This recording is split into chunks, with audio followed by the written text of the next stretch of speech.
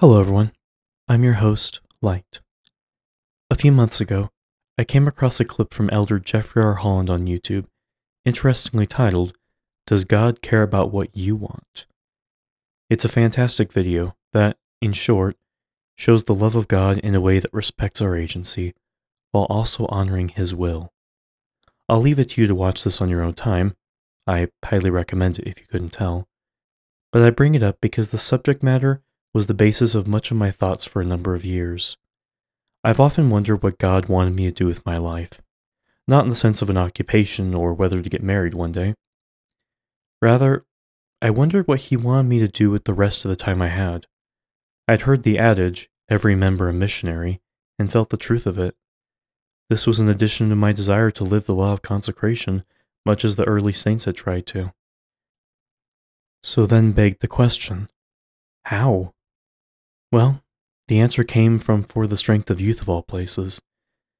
In April of 2021, when we do what the prophets and the Holy Ghost direct us to do to build up God's kingdom and help the needy, we are living the law of consecration. Accordingly, I wanted to do something that was valuable to the Lord, but also a venture I would find joy in myself. I wanted unity between the two of our wills. And so, the journey was on. I tried a number of different ideas, the process spanning about 3 years.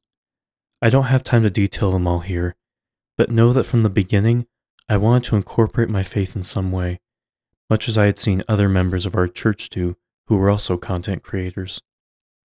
With time, my desire to emphasize my faith grew to the point that it became my driving force. Mind, the gospel had always been the foundation of my person.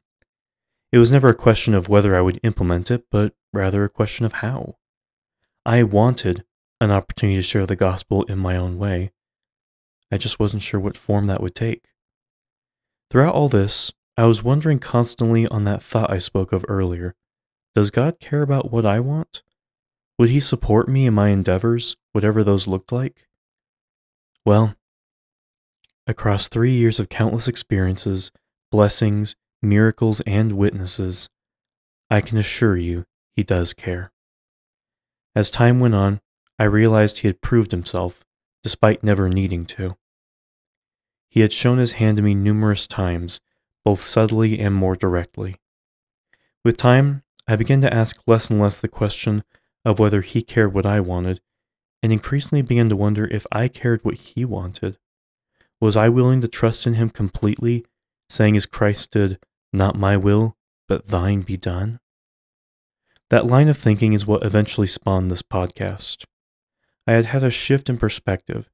It was time to stop trying to align His will with mine, and instead align my will with His. And so we're here today with a great channel in the works. I'm fully confident with time I can accomplish something great for His sake, no matter the time or effort it may take. However, for you, I want to give a statement of what you can expect. A mission statement, if you will. You know now why I started the podcast, but what does the future hold? Well, first, my desire is foremost in all things to study and teach the gospel. I desire to create content that would uplift, inspire, and edify, especially in a world that does so much of the opposite. I hope that what I do can change someone's life for the better, even if it's only one person. This goal will take the form of messages every week, one longer message one week, followed by a shorter one the next week. I may tell little stories or draw parallels to experiences I have, but all things will be in service of the great priority, that being the gospel. Indeed, the reason I formed this podcast surrounding the gospel is because, as I put from time to time, it's the only thing I can talk about for hours on end. I don't know exactly what I'll cover each week, save only that it will be something providing spiritual inspiration. What I do know is that I will prayerfully seek and ponder to know what I can talk about, such that I may help someone in need. Of that, you can rest assured. Now, originally I had thought to try to expand the brand a bit, and several ideas came to mind. As an example, I'm a decent comedian, believe it or not, and I've got plenty of funny stories to tell. However, I ultimately realized that the reason people would be coming here is for spiritual thoughts, and doing things aside from that would only create a mixed tone. This isn't to say I can't incorporate comedy into my messages. Certain General Conference talks and the likes of John Bytheway have proven that. But it won't be a focus. That will always be on the spiritual.